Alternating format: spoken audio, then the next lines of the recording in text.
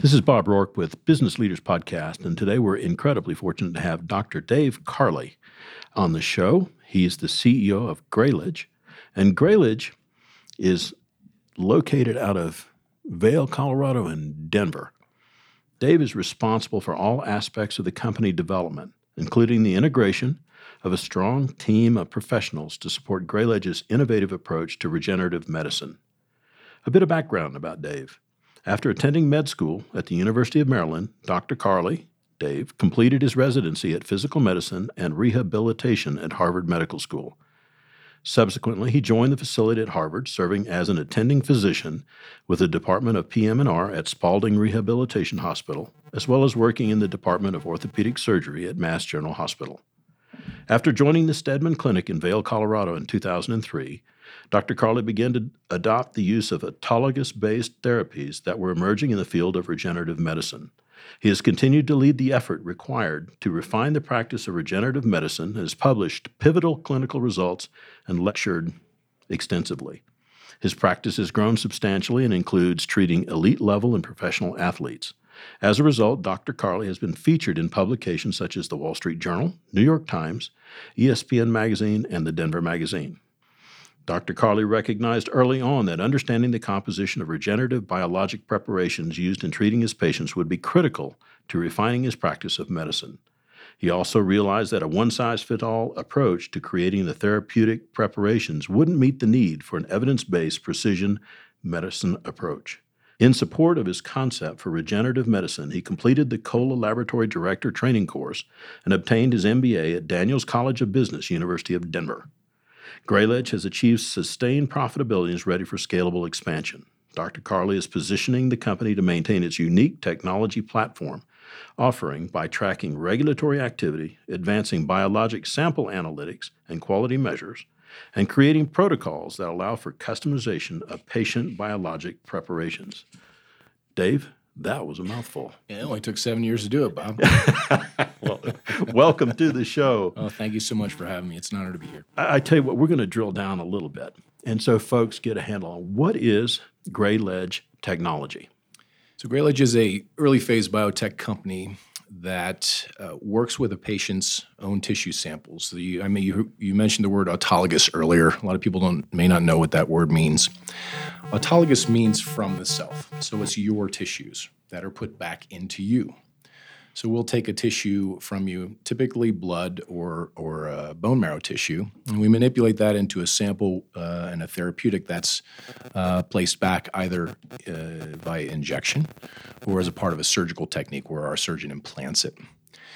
I hesitate to use the word stem cell. There are stem cells in these preparations. That's not a very accurate term to be using anymore. It's a bit antiquated, but there are therapeutic cells within these preparations that we can use to promote and support natural healing. So our company promotes healing, really, at the end of the day. We apply it towards orthopedic applications, arthritis, sports injuries, things of that nature.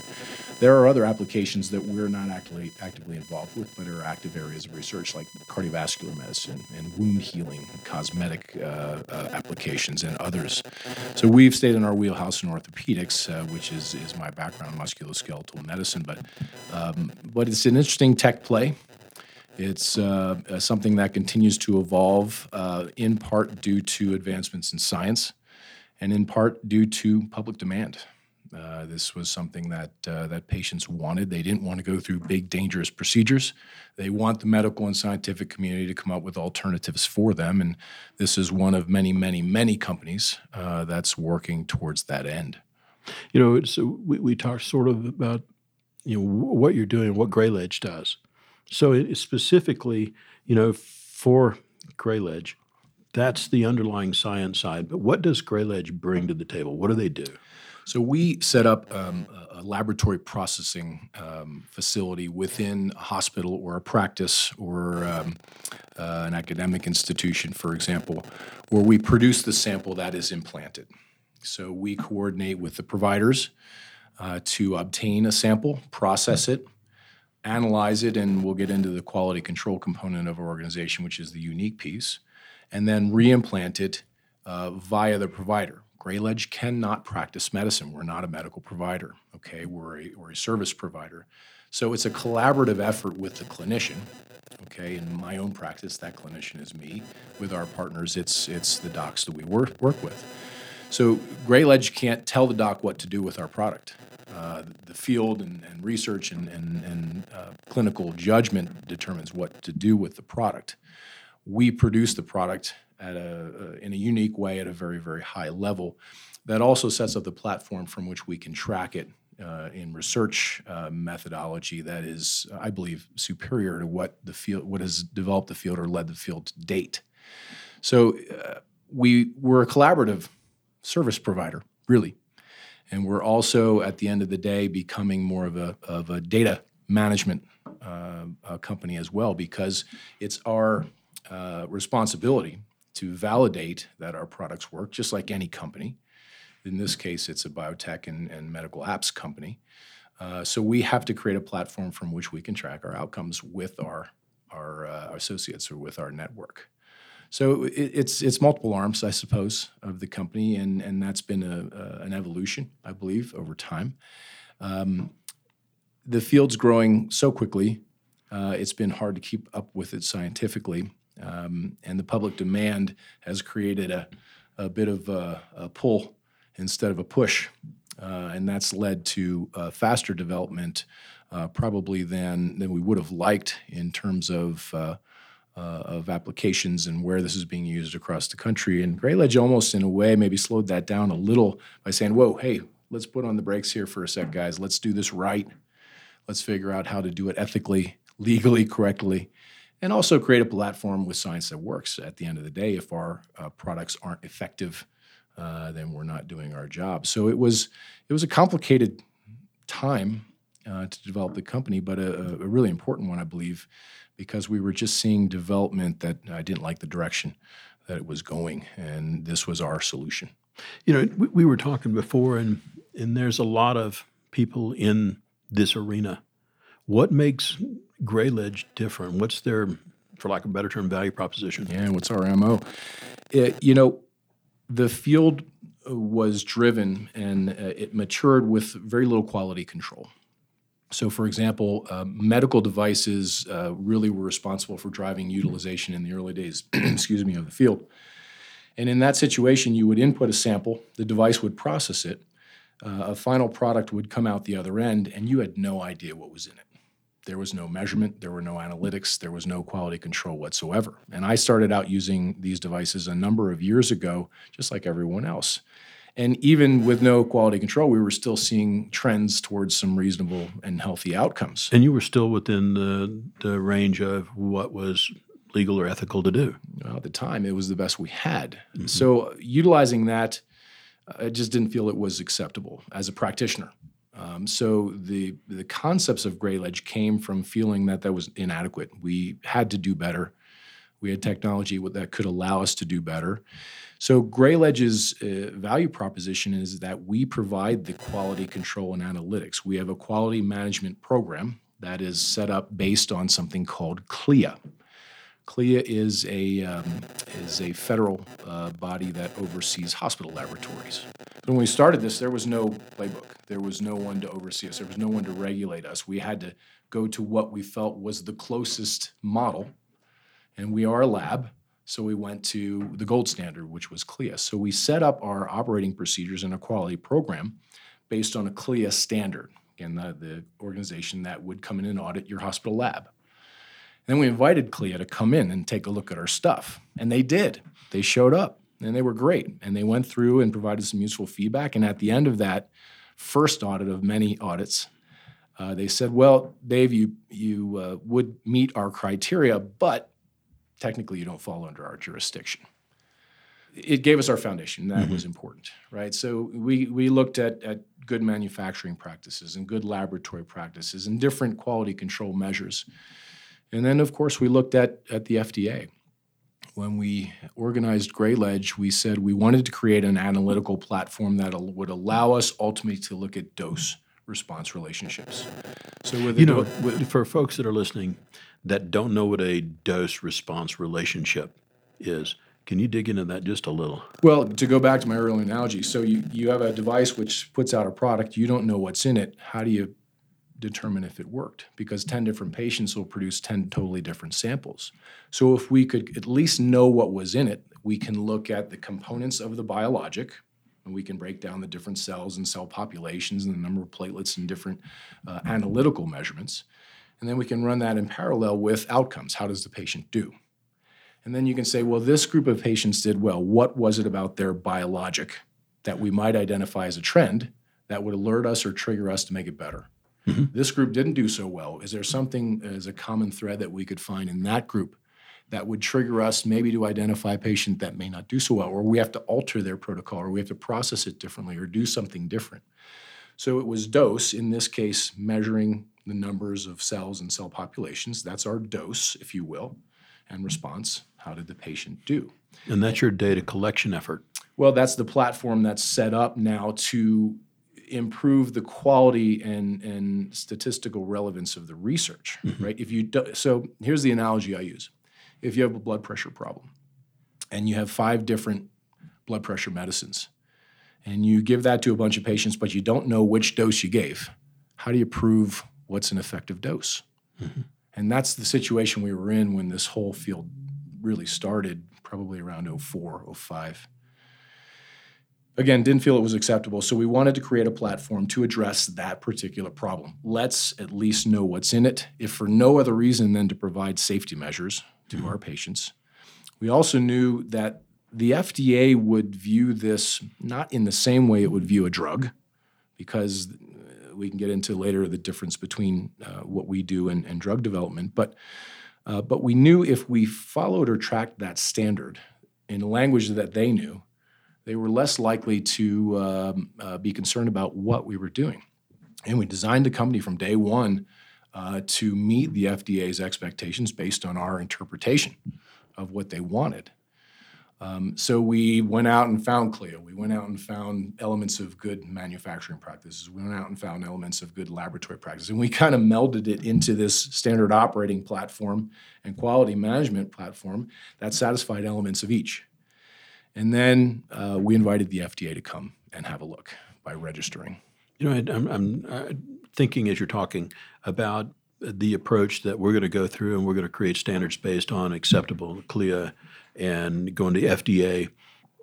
And for many entrepreneurs, I don't think that's the approach necessarily, that they're trying to get to market, and you're trying to get to market correctly anyways, through standards.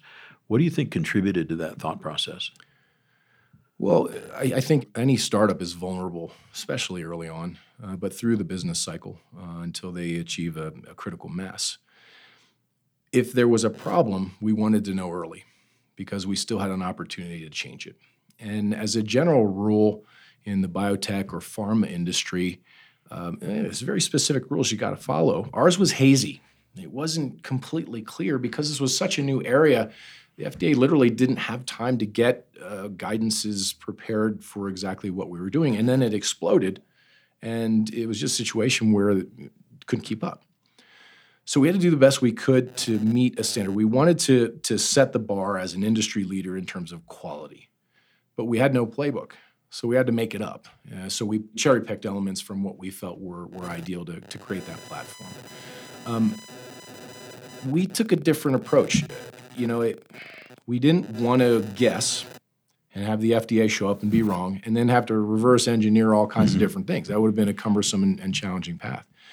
I guess we had to guess on some respects on what we thought they would want to see based on the Code of Federal Regulations and our interpretation and consultants and all these kinds of things that we did for background.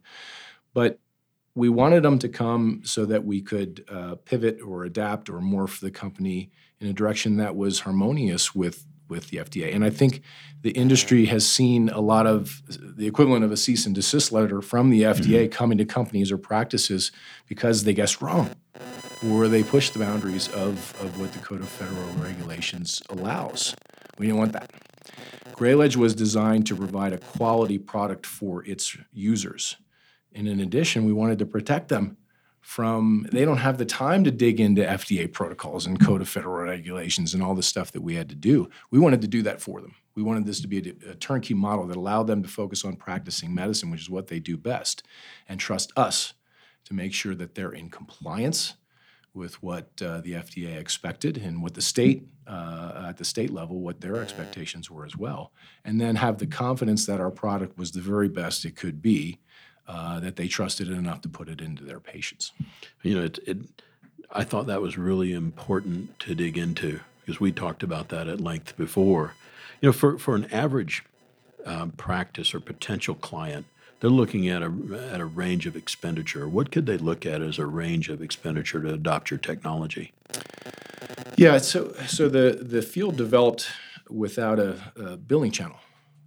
As with any new medical technology, a fair amount of research has to be done before a third-party payer will adopt a coding channel to be able to bill an insurance company. So it was a fee-for-service model. So that in and of itself creates a number of challenges and potential for misuse and all kinds of problems. So our challenge was to create a cost-effective platform and dump in as much value for the reasons we just talked about as we could. In terms of cost, the provider sets the cost to the patient.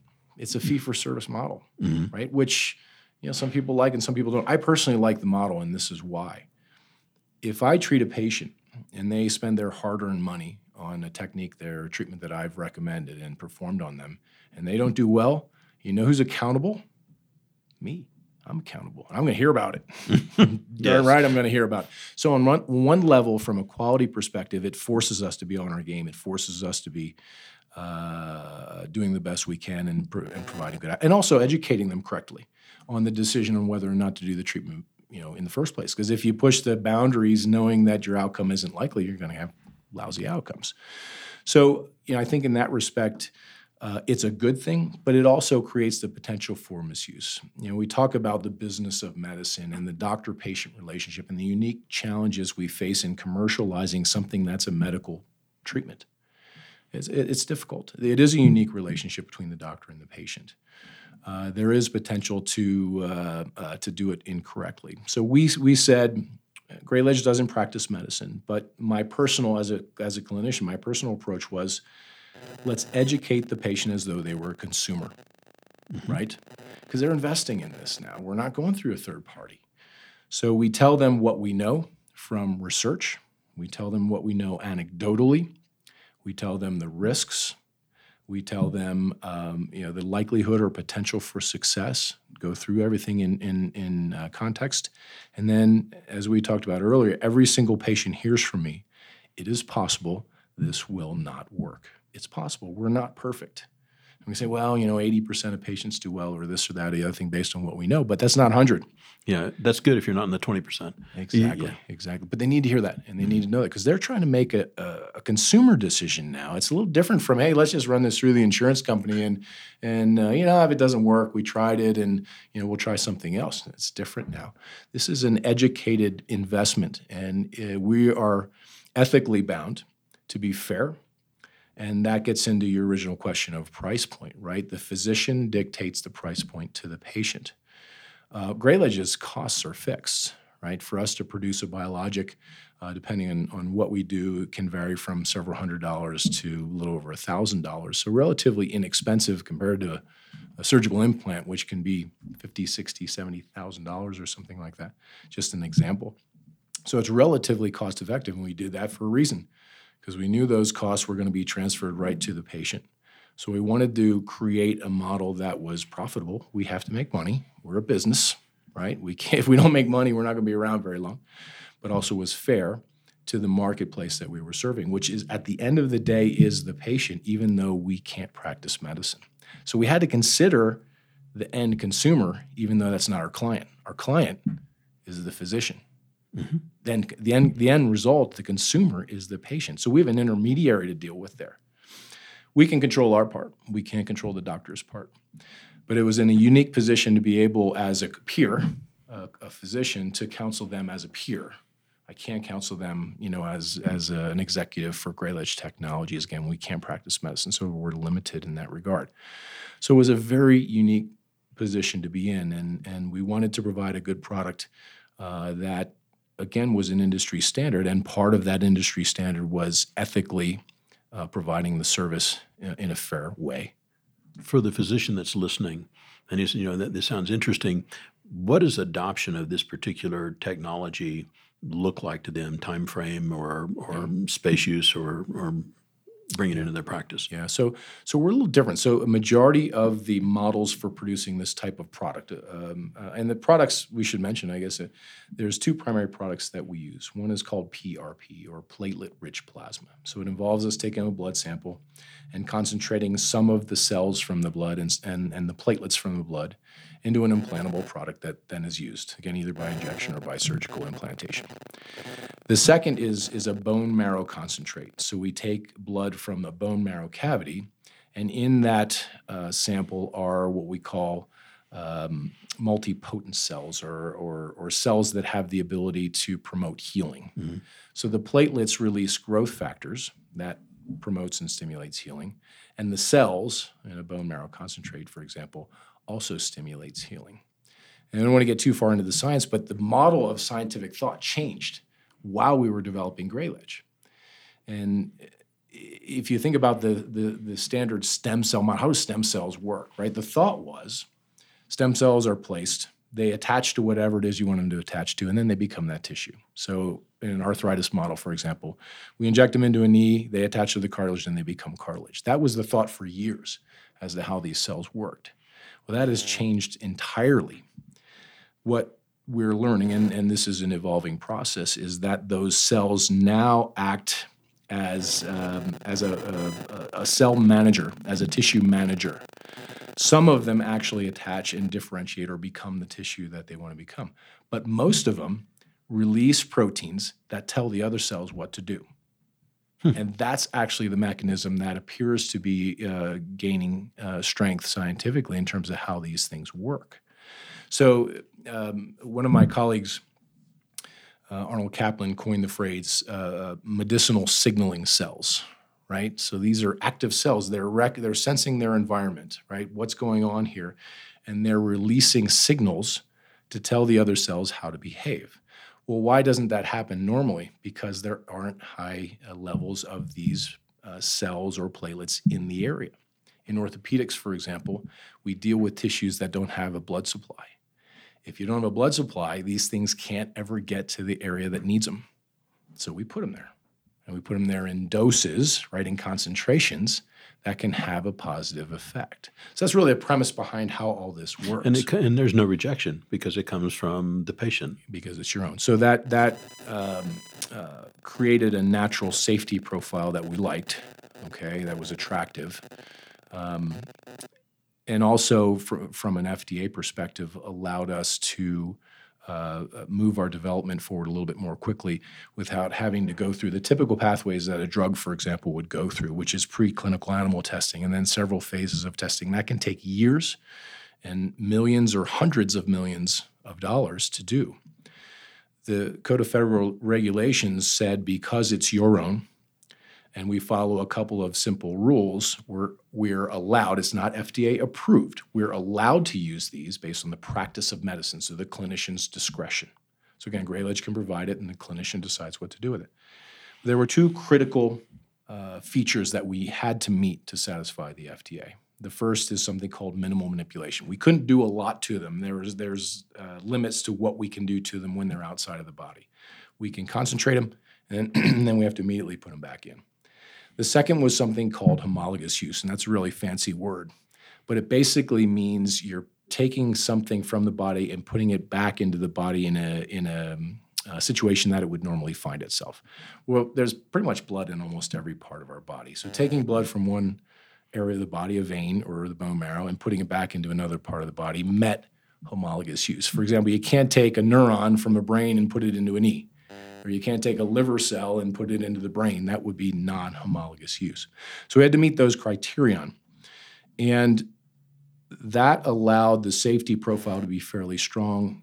There's still very little adverse events that are reported in the literature or anecdotally to my knowledge. So the safety profile has been good. Now our task is to improve the composition, if you will, the dose, if you will, for a particular patient and a particular indication.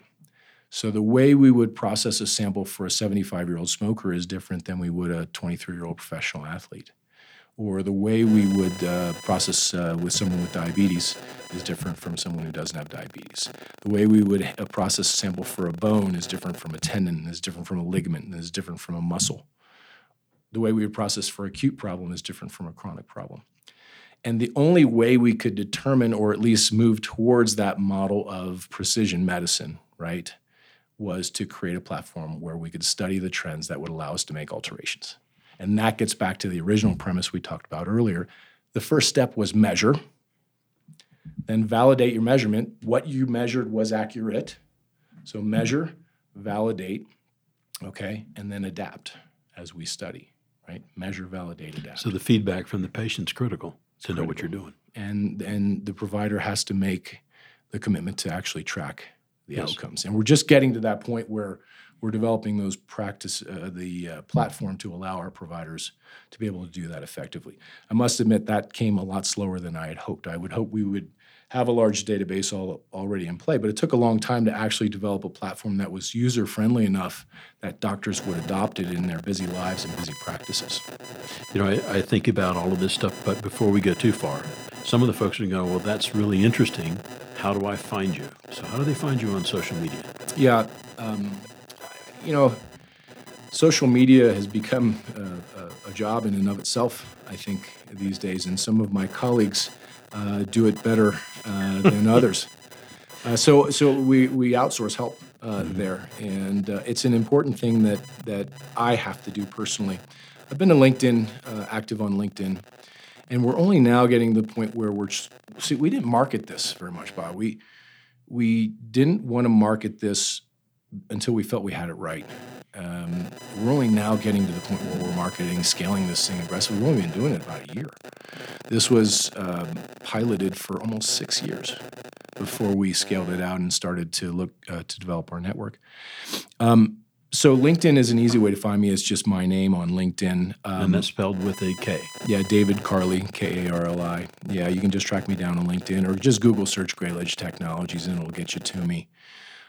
That's the best way. We're looking at some other channels, and the thing we have to be careful of with Graylage, because we're a regulated industry, is the language that we use on the web has to be very carefully planned. The way we market, the way we promote our organization is under guidance. So we're a little limited in what we can say.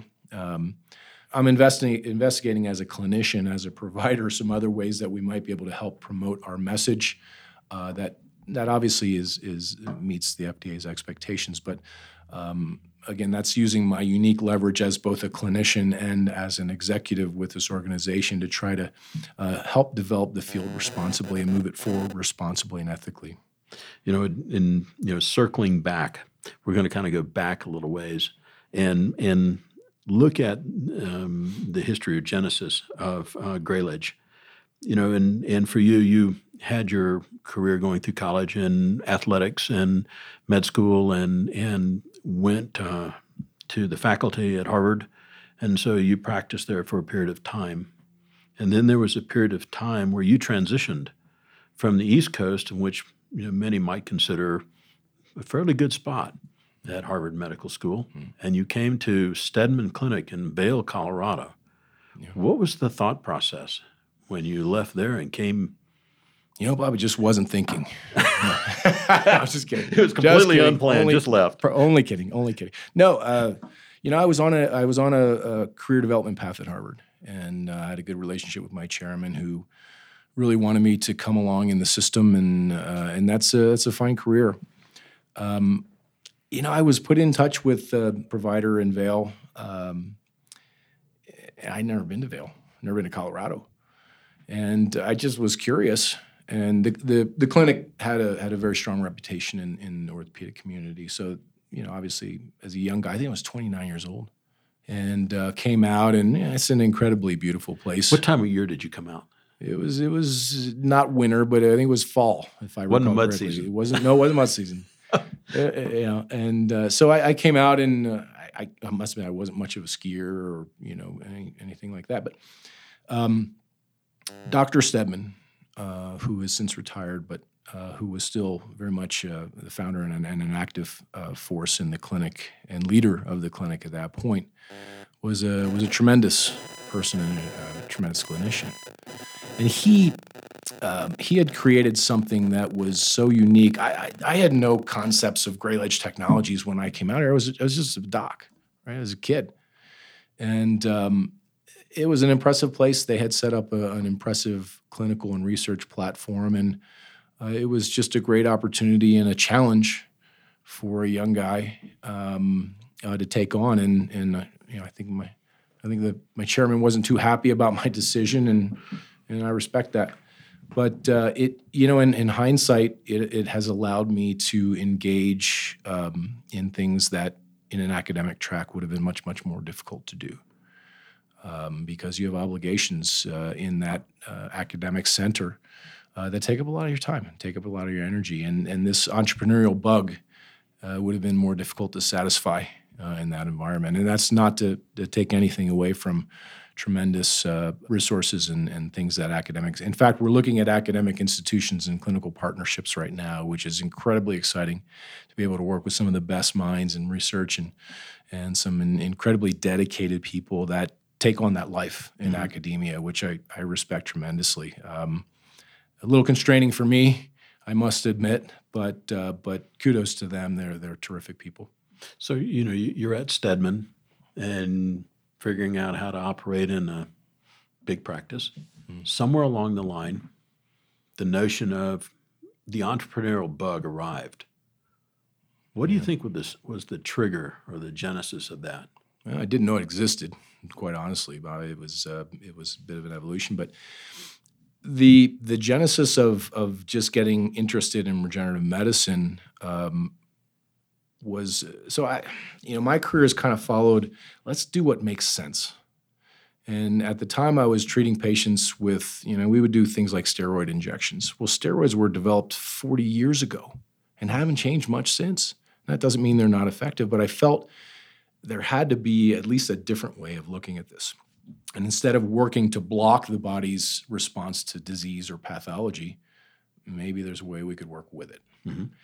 And Dr. Steadman was kind enough to introduce me to some colleagues of his in Europe, where I had a chance to go to Europe and observe some things they were doing that involved totally different mechanisms, but they were trying to support the body's ability to heal instead of blocking it or preventing it from inflammation, anti-inflammatories, things like this.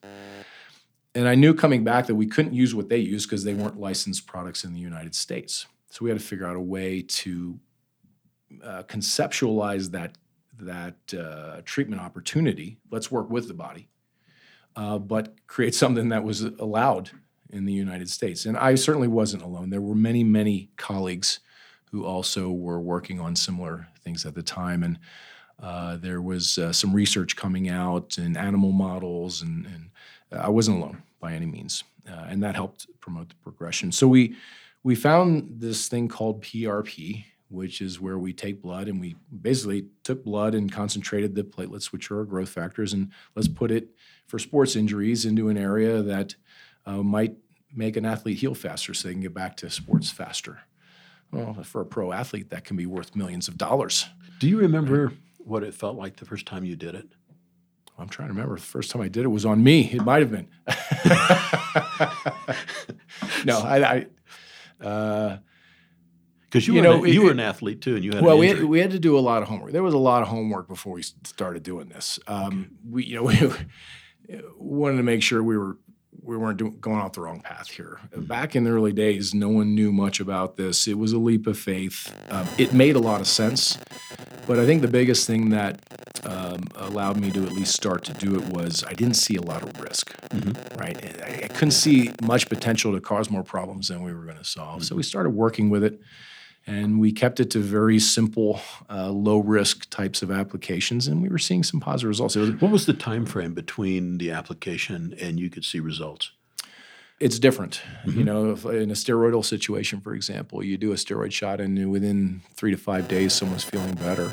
With this, it took a little paradigm shift in the thought process. It's weeks till we see effect. And think about it. If you injure something, if you sprain an ankle, it's 6 weeks till that feels better. We were mimicking those same healing pathways. Mm-hmm. So the timing was the same, right? We were just But your expectation was different from the steroids. correct. And we had to counsel differently. So when we were counseling a patient in terms of what to expect, it wasn't you're going to feel better in 3 days. We've got to stay with this thing for a while. And when we talk about bone marrow concentrate and cellular therapeutics or stem cell-based medicines, it's even longer. It's months till we can see effect in some cases.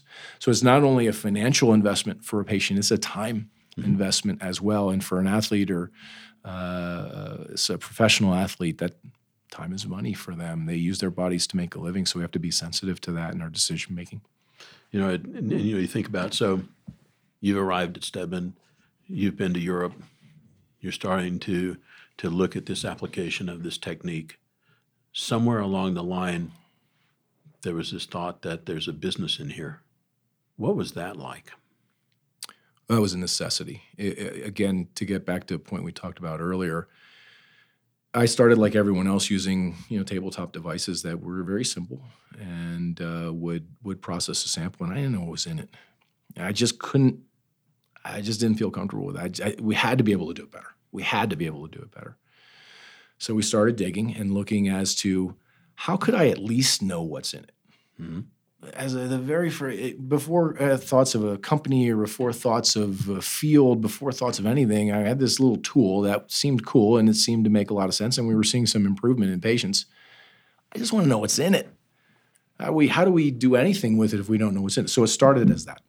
So we looked at technology to measure what was in it, and there was no guidance. We had to just try different things. We started out in the early days looking through a microscope, counting with a manual counter, which at the end of the day, you can imagine the headache that you had, right? And my first, Brent Robinson, my first technologist, he's now a plastic surgeon, poor Brent would look at this thing for hours on end, and he was a fantastic guy.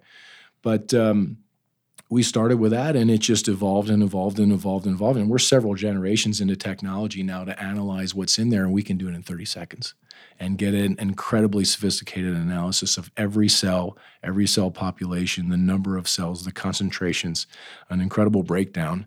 That's just the tip of the iceberg, Bob. Now we're digging into the subcellular layer, what proteins are involved and what other biologically active substances are involved in addition to the cells.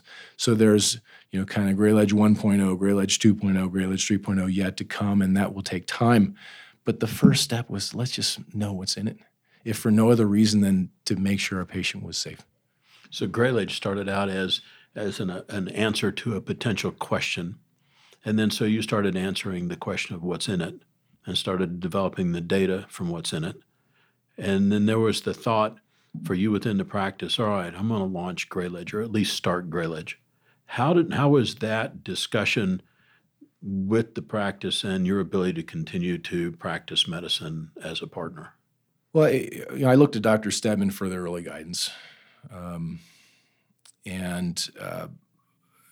Dr. Steadman, back when he was still practicing, I used to just joke with him, he was really a first regenerative medicine doctor. So Dr. Steadman developed a technique called microfracture, where we use a surgical instrument to pick into an arthritic area to cause it to bleed from the marrow. Well, what was in that blood? Stem cells. Mm-hmm. So they didn't know it at the time, but he was the precursor to all of this stuff that exists today. And he used to laugh when I would tell him that. But I went to him and said, hey, we've got this idea. He was supportive. He was internationally known, and he treated patients from all over the world. He lectured all over the world, so he knew what was going on all over the world. And when I spoke to him and looked for counsel about doing it first as part of the Steadman Clinic, as a provider there and a partner, and then morphing it into an actual entity that initially was just designed to provide products for the Steadman Clinic and the hospital, Del Valley Medical Center, he saw the potential value. His expectations are that we would do it ethically, and he challenged us to be such. And he was really the one who kind of supported, hey, let's give it a go and see where it goes as long as you do it right and do it right the first time. And so you've got it set up, and there's a point where you decide to establish the lab. And as I understand it, you established it there at the Del Valley Medical Center. Mm-hmm. So you've got your lab. And it wasn't alone. We use a lot of consultants for that, Bob. I didn't just magically come up with this. You didn't get a Petri dish in a tube? I was going and looking for any help I could get. So we were using a lot of consultants who had expertise in the laboratory industry, in the quality industry, in other areas. I had PhD colleagues from Colorado State. John Kissaday, who's a researcher at CSU, was kind enough to help set up those very initial protocols on how do we do this accurately and safely. And I have them to thank really for setting up that original platform. You know, we were talking before, and I think we've covered the emphasis on compliance and FDA and approval and lab policies and procedures and SOPs and so on to take in and make sure that you were coloring within the lines, and also to be, I think, ethical and understand somewhere in that process as Grayledge was starting to get a little bit of momentum, you went and picked up an MBA at Daniels School of Business at University of Denver. Yeah. What was the thought process behind that commitment to time? Terror. I started a company and I didn't know how to run it. That was the I had no training. And you can make the argument that, a fair amount of business is intuitive, and I believe that's true.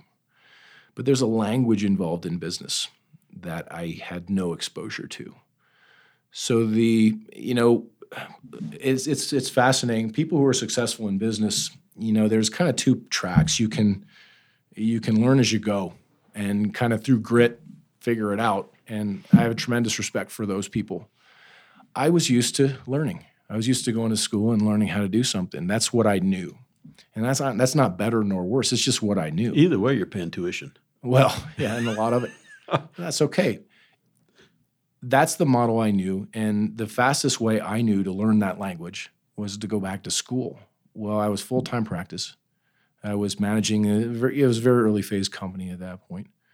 And I had to drive to Denver every weekend for 2 years to get my executive MBA. And for me, it was a great experience. And Daniels is a terrific place with a lot of great resources and met a lot of great people. One of my close friends and colleagues actually consults with Grayledge Technologies from my school, my class, and he's an incredibly talented guy. It was just an investment in me that I felt was worth the time and money. We talked a bit, and we're now, I think, 5 years or so away from when you got your degree. And looking back on it, you mentioned the key takeaway or benefit that you had from getting your MBA. Yeah, it was learning the language of business. I think as a startup CEO, you should be chief officer of everything. You got to do everything, and to do that, you had to understand a little bit about a lot.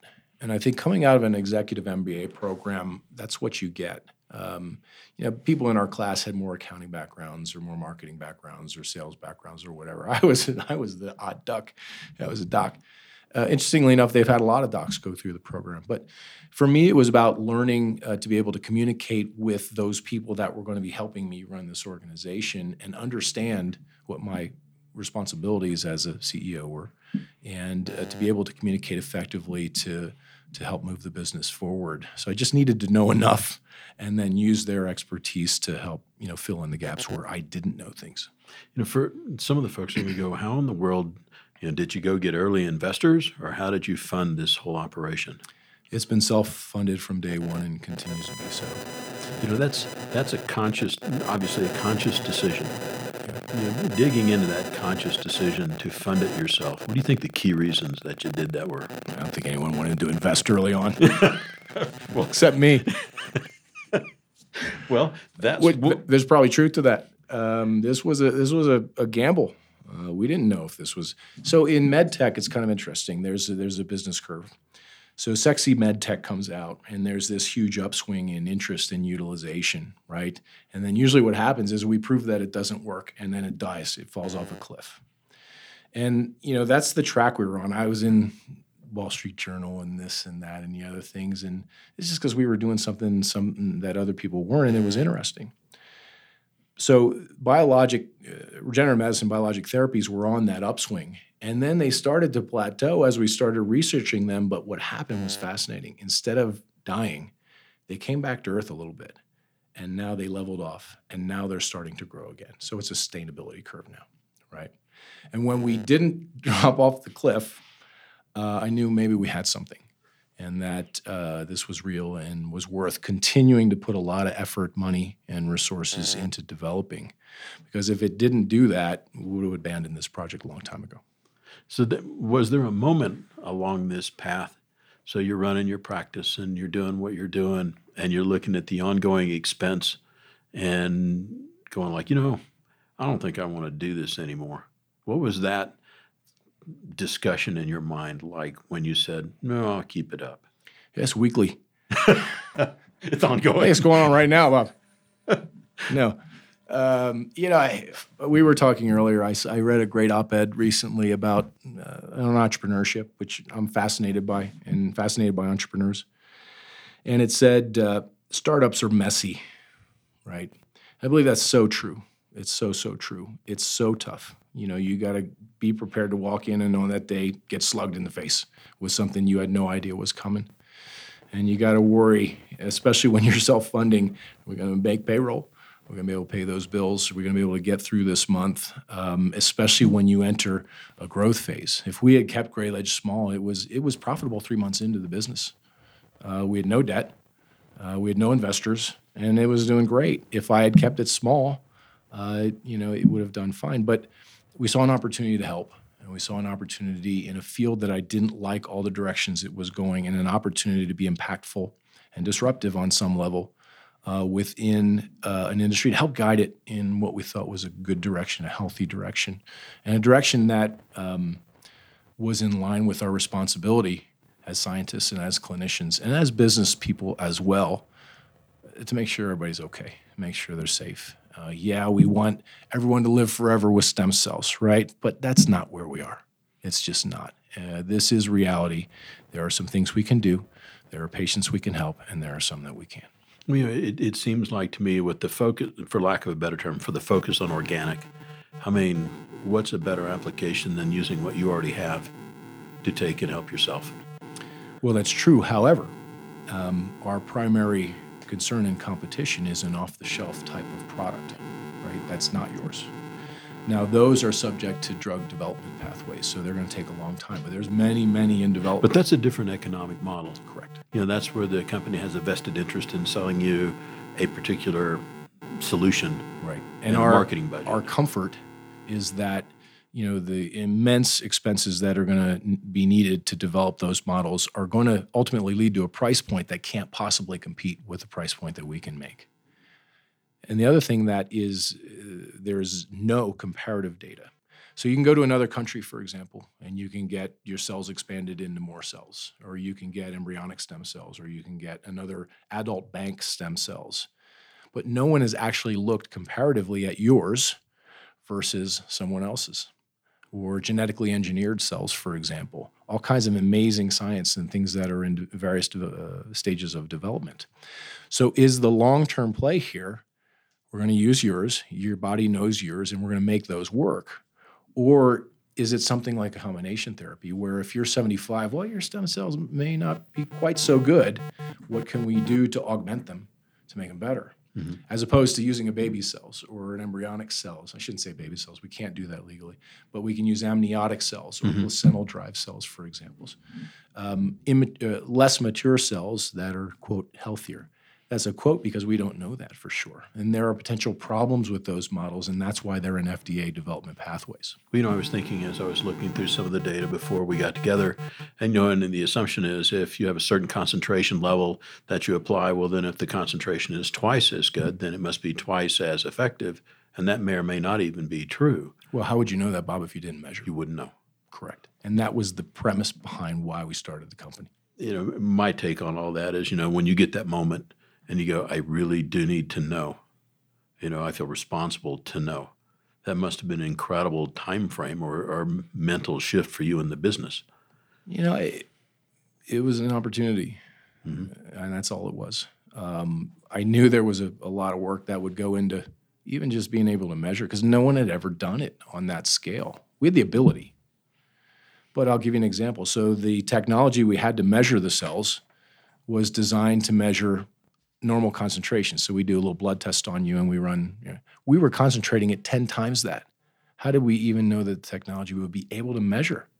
So I found a research paper that a PhD out of Wake Forest had written on one hemoanalyzer that was able to count platelets up to 2 million platelets per microliter, which was a really, really, really high number, right?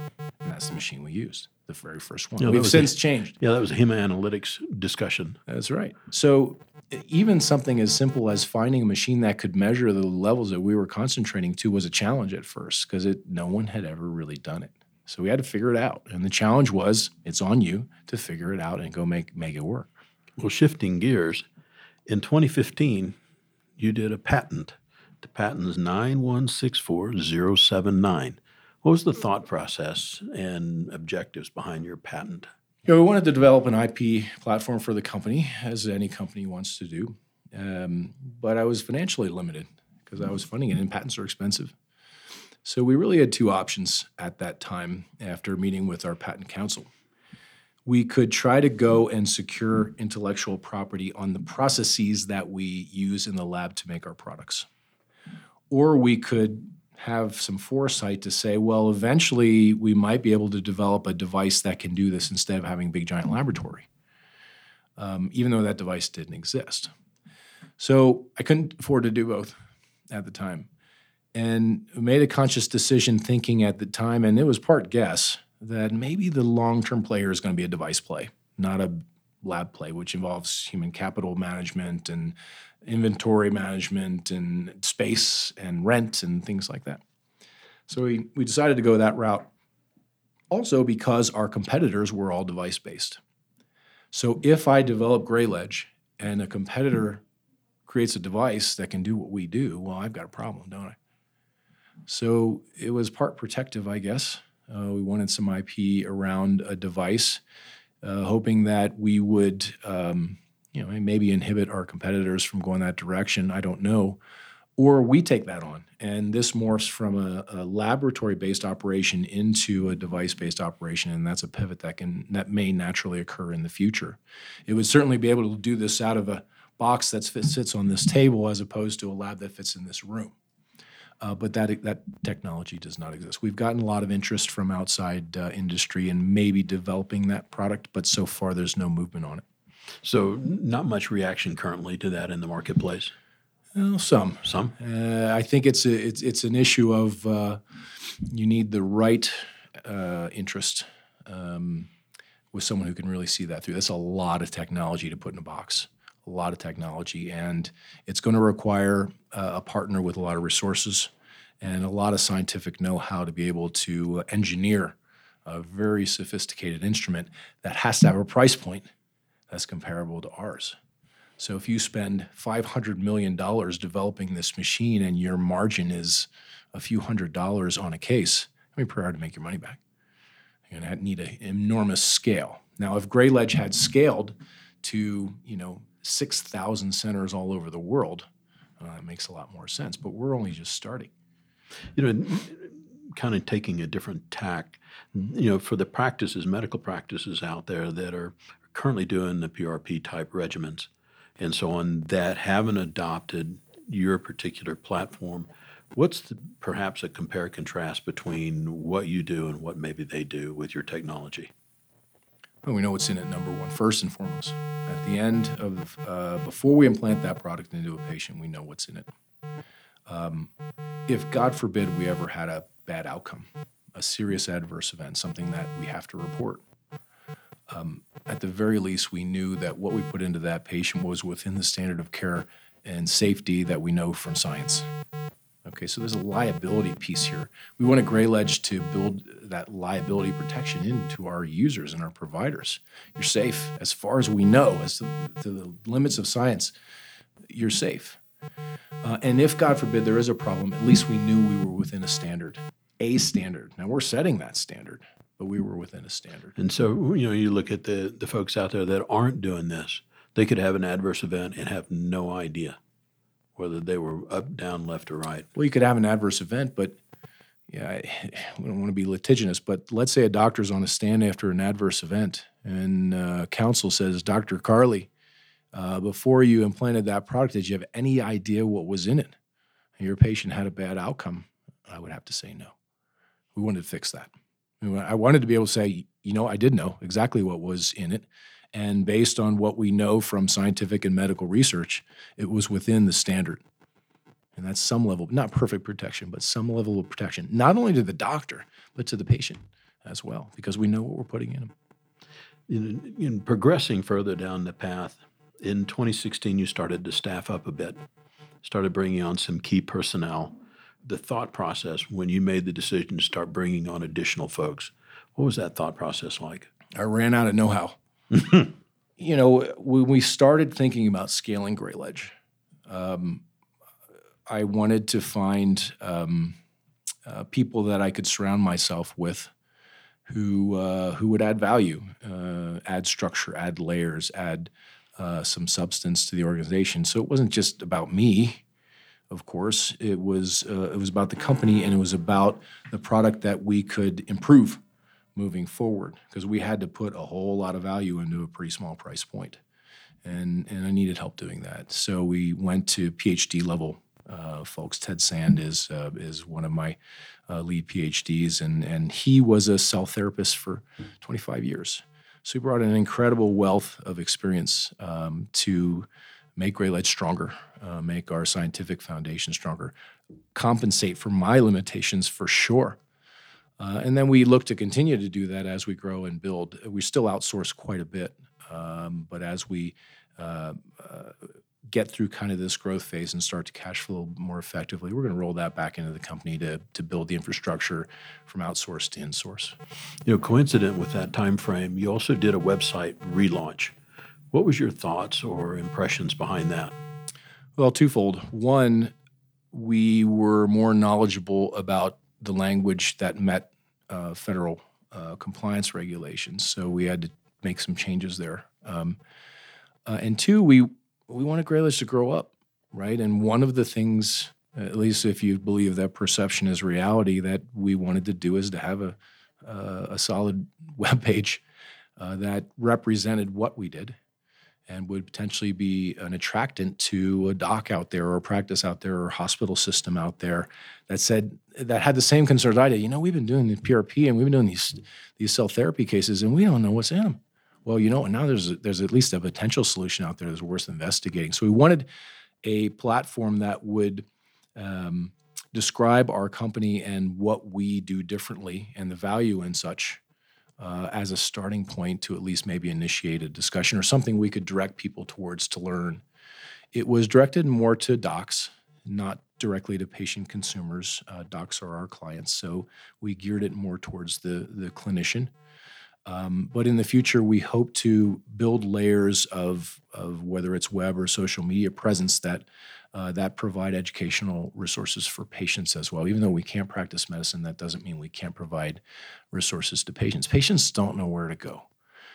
You Google something and 8 million websites come up, and it's really, really hard to weed through that process. And there are a lot of other colleagues in the field who are working on similar things, but we want to create ultimately a place or a resource where patients can go, not necessarily just for GrayLedge's sake, but to have some counsel in terms of an ability to learn, what is this? Is it something I might want to investigate, and where should I go to do it? And that's still very much a work in progress. So looking forward, so we've kind of talked about the genesis and the journey to this point. In scaling now, which is an objective I think that we talked about, how do you see scaling in this operation from this point? It was tricky. The early adopter accounts were strategic. We could have just blown this out and gone to talk to hundreds of practices and just see who would take us on to kind of get that early growth. We didn't do that. We went to practices that we felt were aligned with our values. Let's do this right, which was a little tougher, a little bit more cumbersome, not necessarily more expensive, but involved more steps and phases. And not all of them were open at first. Eventually, they've come around, and we're now starting to see a little little faster adoption as the field matures, but also we get better. We had to figure out how to sell this. We didn't know how to sell this at first, right? We had to figure it out. You mean they didn't have a great sales course when you were in med school? Well, I'm still learning how to sell. And quite frankly, we're spending a lot of time and effort on doing that because we are a business and we have a product to sell. It's a service model, but it's still something we have to sell. And so we had to learn how to do that. And we didn't need a sales force in the traditional sense of the term. We weren't selling a widget. We weren't selling a product. We were selling a service. And quite frankly, the practices that were interested wanted to talk to me. So I had to take that on, and I had to be on the road, and I had to be meeting and shaking hands. And it was interesting. On average, it takes me about 6 to 8 touch points, visits to a practice before they really start to consider working with Grayledge. So it's a lot of time, a lot of effort, a lot of follow-up. It's a lot of persistence. But I think if you believe in what you're doing, if you believe in your product, then some very powerful people in the industry that are sales experts say, if you really believe in your product, it's your obligation to sell it to that client, and you're not walking out of that room until you make that sale because you believe in it that much. Well, we're dealing with a little different client. So we had to morph kind of our message to them a little bit and how we bring them along and how we drive home what we represent and why they should use us over something else. And that took time. I was, as you were talking, I was thinking, so the average client that you come into and talk, there's a series of objections or reservations that they may have. What are the chief either misconceptions or concerns that a potential new client might have? Well, the knee-jerk one is there's not enough data. But there's a great opportunity for Grayledge. Objections are opportunities, right? I didn't come up with that. I didn't come up with that. Actually, Grant Cardone came up with that. But that was an opportunity for Grayledge because I could agree with the client. Always agree with your client, right? You're right. There's not enough data. But you know what? We've got the vehicle to create the data that's going to even matter. So that's why you should work with us. Otherwise, you don't know what's in that product, and how are you going to prove that it works? So you want to help, right? You don't believe there's enough data? Well, let's partner up on this, and let's try to solve that problem. And we've got the vehicle to do it. I'm thinking about the 6 or 8 visits to close, and that's not 6 or 8 weeks. That's a fair stretch of time. It was a lot. And doctors, appropriately, are skeptical. Depending on what part of the country you go, this is still snake oil, right? Now that's changing. That culture shifts always take time, as you know. And it's our job to help influence and make that culture shift happen with a great product at the end of the day. But there's still a great deal of skepticism. It's changing. And the patient drive is partly responsible for that. Now what we're hearing when we meet with practices is, I've had 10 patients this week that asked me if I was going to give them stem cells. Interestingly enough, on the way to come see you today, I was talking to a friend of mine, and he said his wife was asking about it. That's right. So what practices are finding out is, if we don't come up with a solution to answer this question, they're going to go somewhere else. So from a business perspective, that's certainly good for us, but we still want to create a platform. I harp on my employees, do it right the first time. It's going to save us an immense amount of time, money, and headache later if we do it right the first time. That's going to slow down our progression. Other companies have progressed a little more quickly than us, not because they did anything wrong. They just did things differently. We took our time, maybe too much time, but we wanted to make sure we did it right the first time because this was a dynamic industry landscape. It was changing.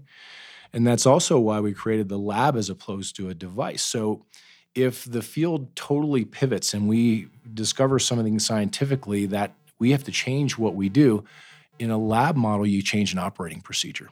In a device model, you've got to completely re-engineer a device, and that takes an immense amount of time and effort. This model is designed to grow with a field that's dynamic. And the only way to do that was to create a more cumbersome model that we could change it and also allow to be dynamic. So as we learn in Grayledge how to do things better, we can change that. But if the field itself changes, we can modify accordingly and adapt and continue to grow with the field. In thinking about one of the comments that we were talking about beforehand, and the early adopters are many of the folks in the athletic community, professionals, athletes. What's the typical reaction in the athletic community to this new technology? Well, that's a tough question. I think you should ask an athlete that because their perspective certainly is different. But having worked with a lot of them, I think athletes use their bodies to make a living. So as a general rule, athletes are going to seek out cutting-edge technologies that are going to help them in the face of an injury or something which interrupts their ability to make money or may end their career or something of that nature. And our clinic is known for trying to help with that very problem. So it's not a huge surprise to see something like this develop in that environment. But at the end of the day, how's that different from a plumber who hurts his shoulder? Because he makes a living, using his body also. So while, athletes are a unique model of the limits of human performance and trying to help them, the difference between an Olympic gold medal is 0.000 something seconds, right? That's an incredible small delta between two different athletes. But the applications are really, at the end of the day, aren't different from you or I as it is from a pro athlete. The timing can vary. For example, the decisions we make with an athlete who's in season may be very different from an athlete who's off season, or an athlete who has an important game in a week, right? So we have to alter our thought process a little bit to work with that athlete as long as they're kept safe. And athletes are in the business of athletics, and that's a tough business. So there's a lot of pressure on them to perform, obviously, and to be present with a lot of money on the table. That doesn't mean they shouldn't get good care, and it doesn't mean they shouldn't be exposed to good decision making. And I don't counsel a pro athlete any differently than I would any other patient, with the exception of timing and how that factors into their particular decision. In thinking about the potential customer or client for Grayledge, what would be the ideal profile of that potential client? What type of practice would be most likely to adopt this technology? Well, I think one that's committed to providing a lot of value and safety to their patients, right? In my opinion, and this is very much my opinion, not knowing what's in biologics is not acceptable. A lot of people feel differently. And you could argue that the safety profile, despite not knowing what's in it, is still good. So we're not hurting anybody. In my opinion, it wasn't good enough. So I want a practice or a clinician or a hospital system or a hospital network or an academic institution to feel the way I do, that we should be able to do better than that. And also, moving forward, work with Grayledge to improve on what we've got now, right, and make that better longitudinally and in the future. That's our next phase. We can't stop here. We're going to get overtaken if we stop here. So we have to constantly be reinventing ourselves and what we do based on what we know and what we develop.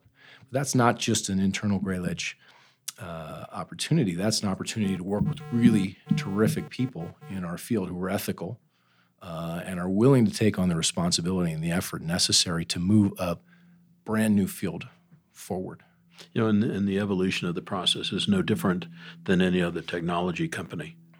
As they develop, 1.0 and 1.01 and 1.02, in thinking about a potential client that's sitting out there and going, I'm in. I love what you said. I want to get involved.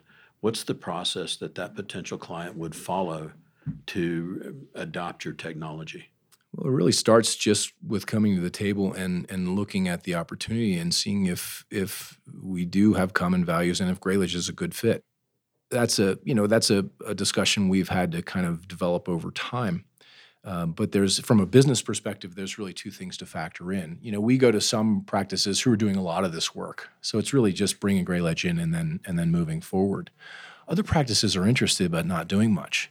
So does Grayledge make an investment in that practice, knowing that they're not cash flowing currently, thinking that they would be a good partner moving forward, deliver a great care model, and also maybe help to develop ideas or ways of doing things, especially on the clinical end, which we can't do, right? So developing best practices for use of these biologics. How do you use it in a knee arthroscopy, or how do you inject it into a shoulder best? GrayLedge can't do that. So we need our clinical partners to help, one of whom is me, right, in my practice. So that's a nice thing. I get to work closely with GrayLedge in that capacity. So the ideal client is one who is willing to take on the responsibility to do this right, not simply for profits. That's the wrong way to do things. That's obvious. But provide not only the best clinical product today to our patients, but also be committed to improving what we do longitudinally. When we look at research within GrayLedge or within our research partners, we try to be translational, meaning we try to do research or conduct research that has applications in the next 1 or 2 or 3 years, not 20 years. Because my patients who are sitting in front of me don't want to wait 20 years. They want help now. So while having the foresight to think of models that will be applicable, maybe not even in our lifetime, but another generation to follow is fantastic, it doesn't really help GrayLedge nor my patients that I'm serving today. So we've tried to keep our research focused on applications that have impact on our decision-making in the very near future, that our patients or supporters or people who are donating to research or other clinics who are engaging GrayLedge to work with us can help people now, today, because this is here now and it's here today. So we've got to do the best we can with it. For the folks that would adopt the technology, if they adopt it and say, yes, we're going to go with it, and you guys agree they're a good fit, what's the typical time frame between yes and being operational? A lot of it is physical constraints. We need space, right? We have to create a lab. And in most practices, space is at a premium. So sometimes a practice has to actually build out a space for us, and that'll slow things down. Other times we can convert some space into what we need. We have to be a little careful because the way we have to set up a lab has to meet standards in and of itself, just the way the lab is set up for safety reasons and sterility and things of that nature. So is space available? Is the business there? Are they doing this kind of work? And if a practice of 36 orthopedic surgeons did 5 PRP cases last year, well, that's going to take some time. There's going to be education involved, right? We've got to develop educational pathways for them to learn and get up to speed, get to conference. GrayLedge supports some of those educational initiatives, but not all. And then if we settle the space constraints, then it's really an issue of identifying who's going to staff the lab, whether that's a GrayLedge technician, or sometimes we'll actually independently contract to use staff from that account who we train to operate as technicians to serve the laboratory and operate the laboratory. This is a turnkey model, so we handle everything else. Then it's getting equipment, getting inventory, and then working with the clinicians as to how we're going to roll this out. And I'll give you an example as to why that's important. A really busy orthopedic surgeon may have to see 35 or 40 patients in a day. And if a bone marrow concentrate injection into a knee takes an hour and a half, and we're tying up a room for an hour and a half when they have 35 more patients to see, that's a huge problem in patient flow and patient management. So we have to work with that group to think about how we're going to roll this out to make it efficient and cost-effective for them to do so.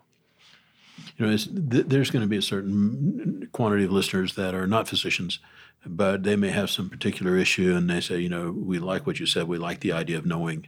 And so how would they find practitioners that are adopters of your technology? Yeah, it's very much a work in progress and an initiative moving forward. The hope with GrayLedge growing and developing strategic partnerships is to create a network where we can have that resource to patients. If you like what GrayLedge is doing, here's a network of GrayLedge providers. But again, we got to be careful because we're regulated. We can't endorse a practice, and that's also not fair to other network partners to endorse a product. So we've got to be fair and we've got to be compliant in that respect. But the thought would be to develop a network of regional users of GrayLedge where patients could go as a resource and hopefully continue to grow so there's something that's quality control, whether it's GrayLedge or other that's close by that they can get to, in a reasonable distance. And we're actually heading toward a close. We've been at this for a little while, but we talked before about data collection, and you made a conscious decision about data collection and how you were going to take and frame that. Touch on that if you would. Yeah, if there's one thing I'm disappointed, it's how long it took us to be able to do that.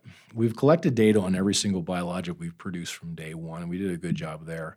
But we didn't do a great job in creating the platform that we could offer as a service to a provider to be able to collect those outcomes in parallel with what we were producing in terms of data. So collect the data on the biologic and collect the data on the outcomes like we talked about earlier, right?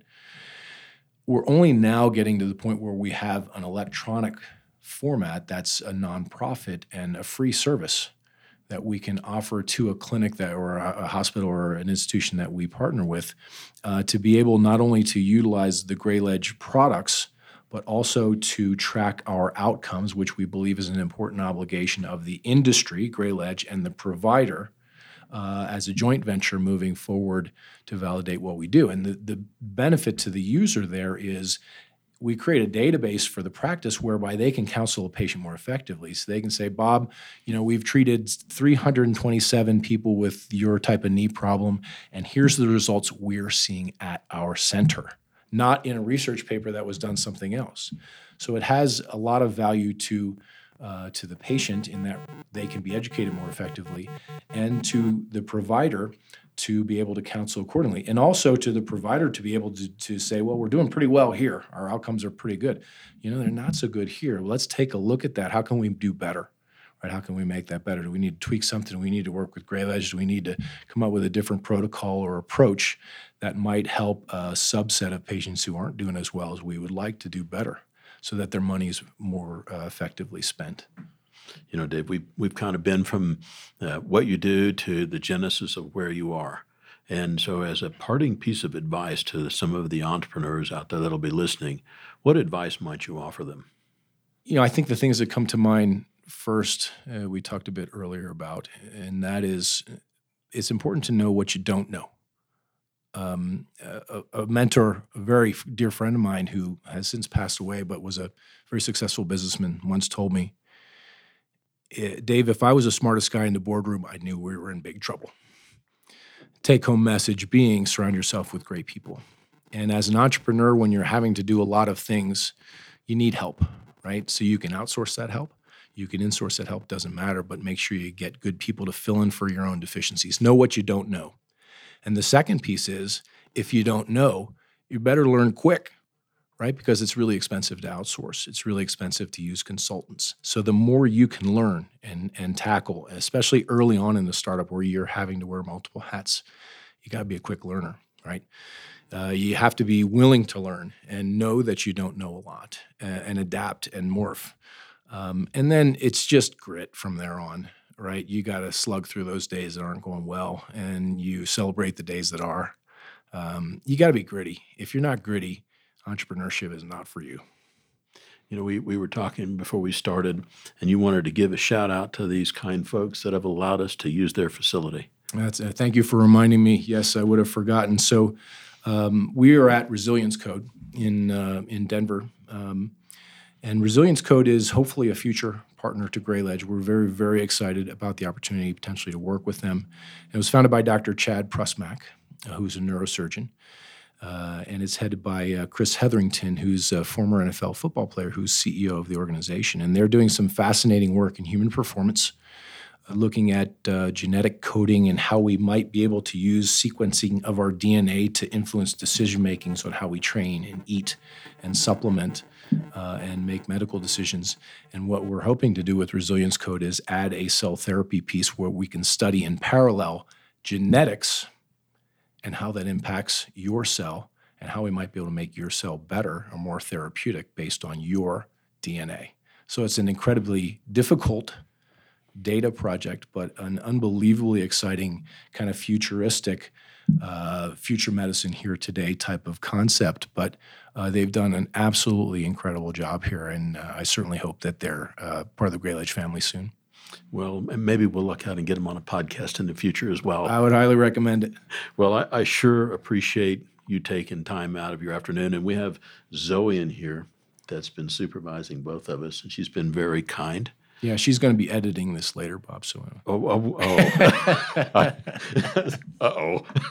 And so thanks to Zoe and Dave. I really appreciate it. My pleasure. We appreciate the work that you do and the opportunity for folks like us to get some exposure. You bet.